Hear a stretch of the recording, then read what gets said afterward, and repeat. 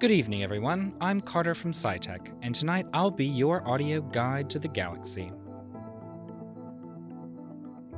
Tonight we'll be looking north and south to find some of the mightiest constellations in the sky. This episode is timed to be listened to at 7 p.m. any night of the week starting on April 4th.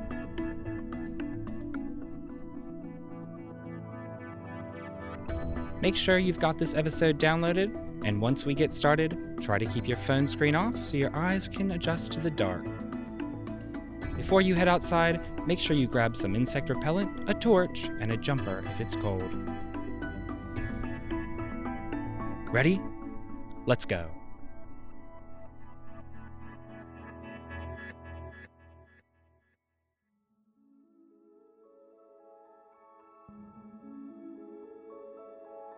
When we look up at night, we see a sky filled with stars. Looking closer, you notice that these stars are not randomly scattered around the sky. Some stars look closer together, neighboring bright dots on a dark blue canvas. Naturally, people have imagined lines running between the stars, connecting the dots, and used them to cover the sky in pictures.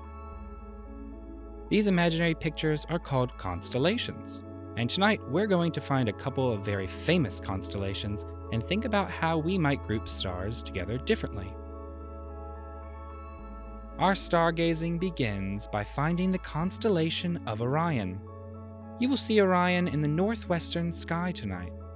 The easiest way to find Orion is to look for the 3 stars that make his belt, which you should see nicely dotted about 2 handspans above the northwestern horizon. Now remember, Orion is a person, a great hunter in the sky. To find the rest of Orion, start with the belt and look above it and to the left. Here you will see 2 bright stars.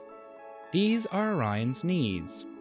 On the opposite side, to the bottom right of the belt, you should see 2 more stars, one of them being quite red. These are Orion's shoulders, and that red star is called Betelgeuse. With these stars spotted, you should have no trouble imagining the rest of the Orion constellation.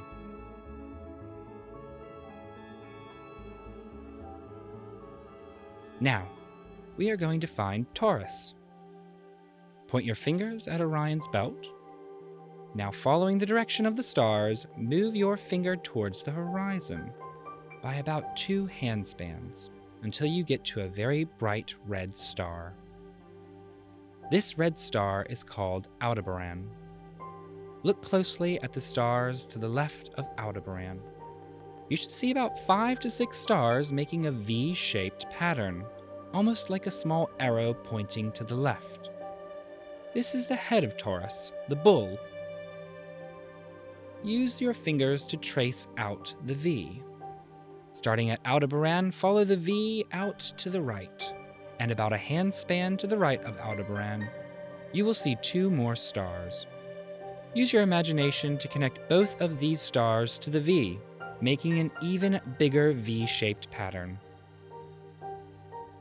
By making this very large V shape, you've constructed the horns of Taurus.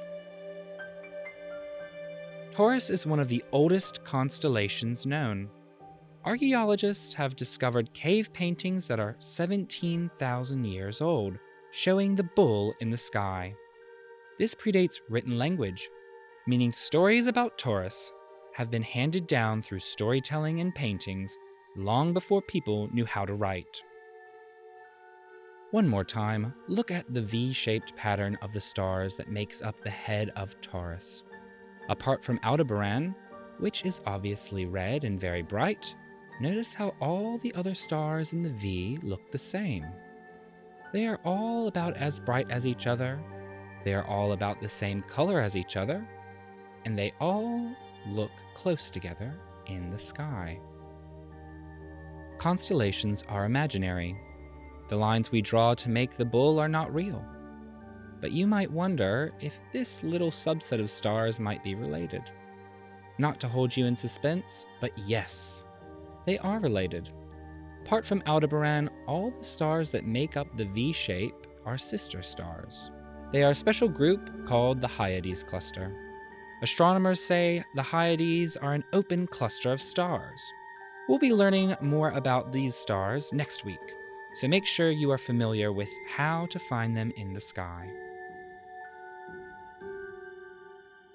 We finished with Taurus and Orion for now. Now I want you to find the Southern Cross.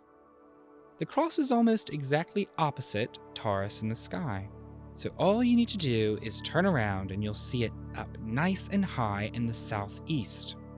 It's tipped over on its side at this time of the year, so the long arm of the cross is almost sideways, while the short arm of the cross is almost vertical. To help you out, use the pointer stars.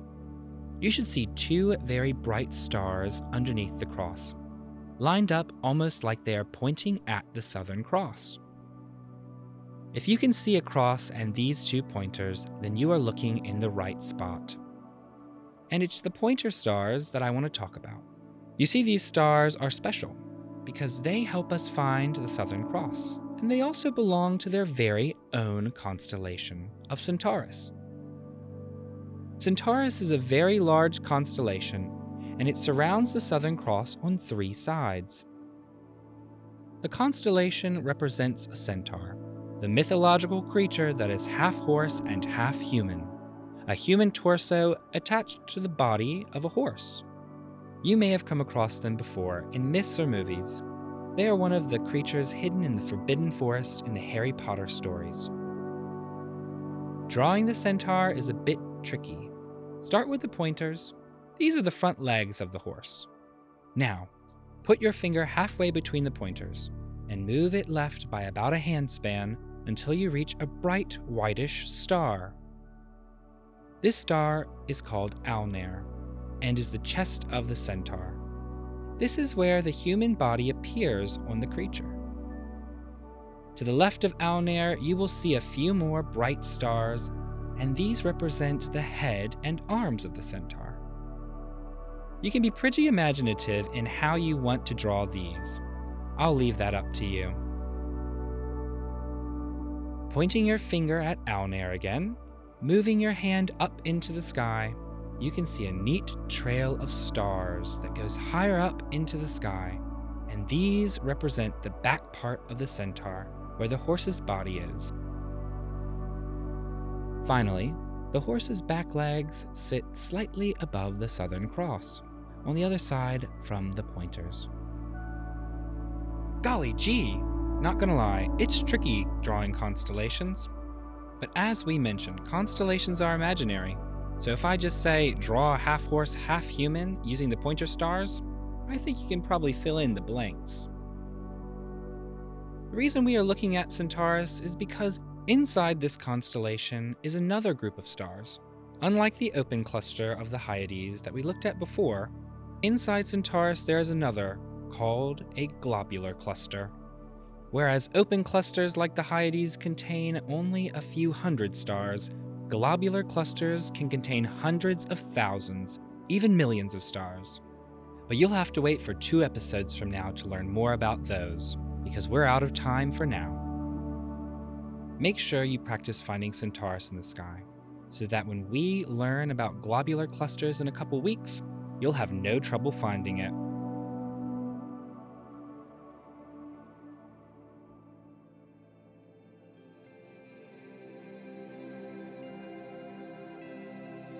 That's it for this episode of Audio Guide to the Galaxy. Thanks for joining us, and we look forward to seeing you again. And just remember, the galaxy is in your own backyard.